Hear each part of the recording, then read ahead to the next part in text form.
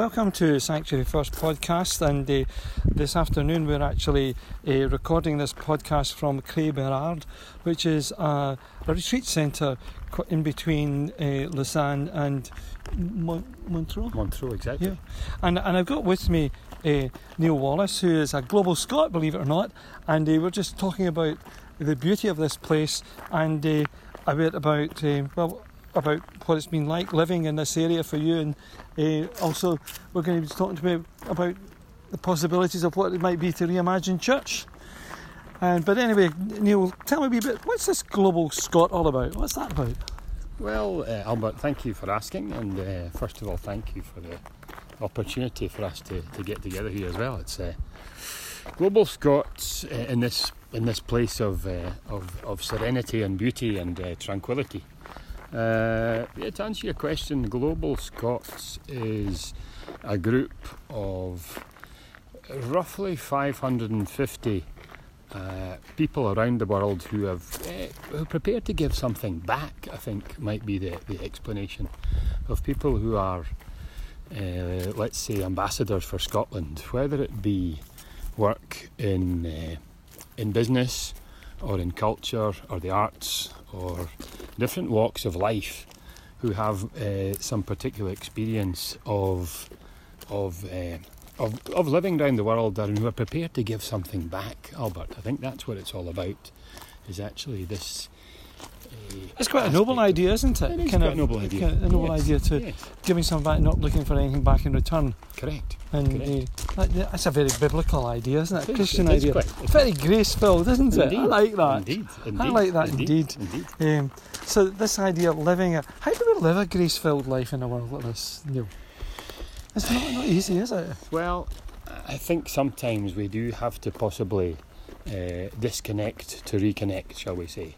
So maybe take some time out and slow down, and whether it be reload or have a chance to recharge our own batteries. And that's why a place like this is so important, isn't it? Absolutely. So tell me a wee bit about this place. How did you come across this place? So I came across this place through a friend of mine in Bern who is a strongly committed Christian in sport and tennis. He's a tennis coach, and he came up with his church group, or he comes up with his church group, should I say, every year for a weekend retreat with family, with kids, with people from his community there. And he told me about really the essence and the spirituality of the place and the closer connection with God here. And I think you and I can both agree something about it's this certainly place, got something, hasn't it? It reminds me of what we lost in the Church of Scotland, the Carbery, Carbery Towers, which was a great retreat centre, and this is very similar. Yeah. But also there's a wee hint of Iona as well to it. It's quite wonderful. Magical. It's quite magical. Uh-huh.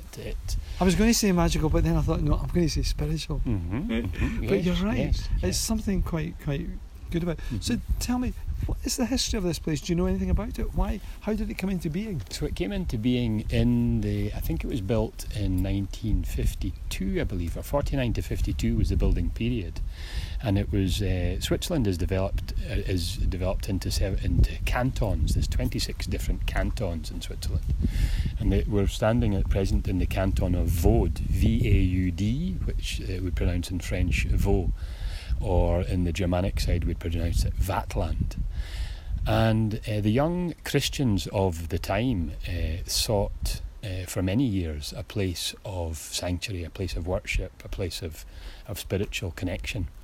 And the young Protestants of their time from the canton of Vaud came up here and sought to develop this as a monastery and as a retreat at that time.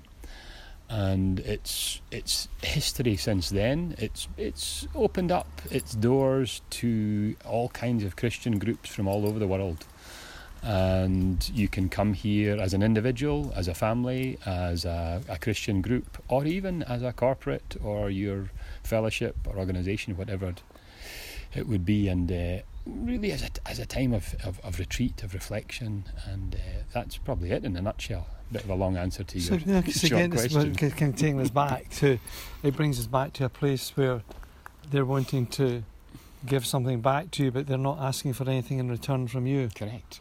So yes, this is a kind of grace-filled place. Exactly. Come and be and receive, and in order that you might, I suppose, give to others. But we don't want anything. And so and in some ways, I mean, they take some money. They need some kind of recompense. But it's not about making money. It's really about there's a degree of simplicity about the place. I mean, we've just had a lovely 3-course lunch there as well, for example. And there's something we even found quite delightful of having a fixed menu and limiting our choices, shall we say, but still having an absolute superb quality meal. And there's maybe a mirror of that in life as well. Sometimes we do have too much choice, don't we? Or maybe not too much choice, but an array of choice, and we get bombarded, whether it be in our daily lives from so many things, whether it be technology or the kind of attention economy that we live in, and our society, I should say. But this whole concept of going back to the roots and simplifying your life and getting in touch with our Creator is very special. It's very special and attractive. As we stand here, I just feel. Can you feel the wind there, folks? Can you feel the wind just blowing through us gently? This beautiful, beautiful place, surrounded with greenery, the hills, and we think there's maybe sunflowers been growing down there, and it's just really. I'm just going to stop for a moment and let you feel it, and then we'll say goodbye to you.